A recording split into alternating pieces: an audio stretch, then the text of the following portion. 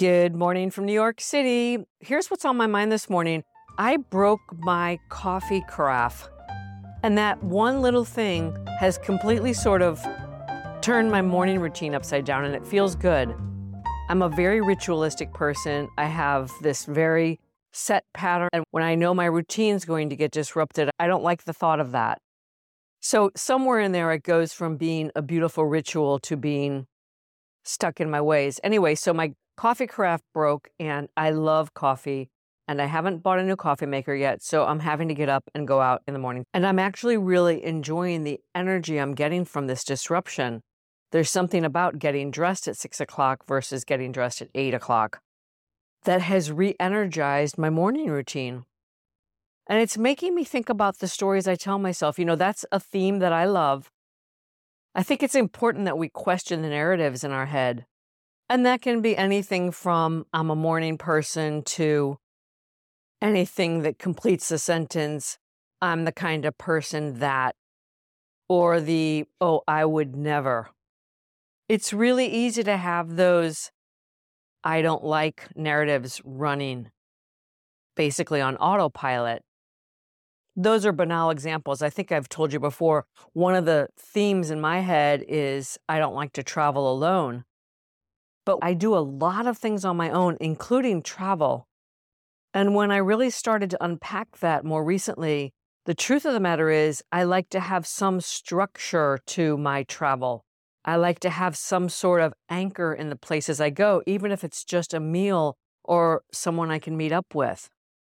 So somewhere in my head, I think what happened was I must have traveled when I was very young somewhere, probably the first time I went abroad, and I thought it was cool to go away for a solo weekend or something like that. And I was either miserable or something went sideways or I felt too embarrassed to go back home. Who knows? But somewhere that narrative took on a life of its own. And it was only when I started saying it out loud and when people started saying to me, really? You travel alone all the time? And actually, I remember making an observation to one of my friends who does all this solo travel. And I heard the story about what she does, and it comes off on social media as solo travel. But in fact, she always has some sort of anchor, whether it's a research project or a class she's taking or someone she's meeting up with at some point on her trip. The other story I used to always tell myself is that I can only write in the morning. And so when I was working on something, I'd always put it in my head that I had to get up really early. And at some point last year when I was taking a course, I was writing some of my most impactful and important things at the end of the day. It was because I was really inspired by the work and wanted to do it. So the narrative in my head that I had to write only in the morning was turned upside down on its head. So what are those narratives or stories in your head that are perhaps ripe for re-examination? Is there some story that you'd perhaps like to turn upside down on its head, like I don't cook, or I don't listen to audiobooks, or I don't like to hike? One of my friends who thought she'd never be a hiker now walks at least 3 or 4 times a week and has formed a walking group and is really enjoying integrating the walking into her exercise routine.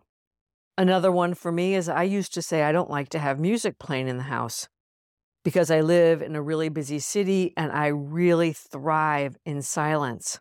And I used to live with someone who had the music on all the time. Even though he had great music taste, it drove me crazy. And more recently, I've started using music to change my mood. So for example, if I've been stuck in work mode too long and I want to shake it up, I'll turn the music on to shift my energy or to do something that I don't want to do, like empty the dishwasher. I'll leave you with this.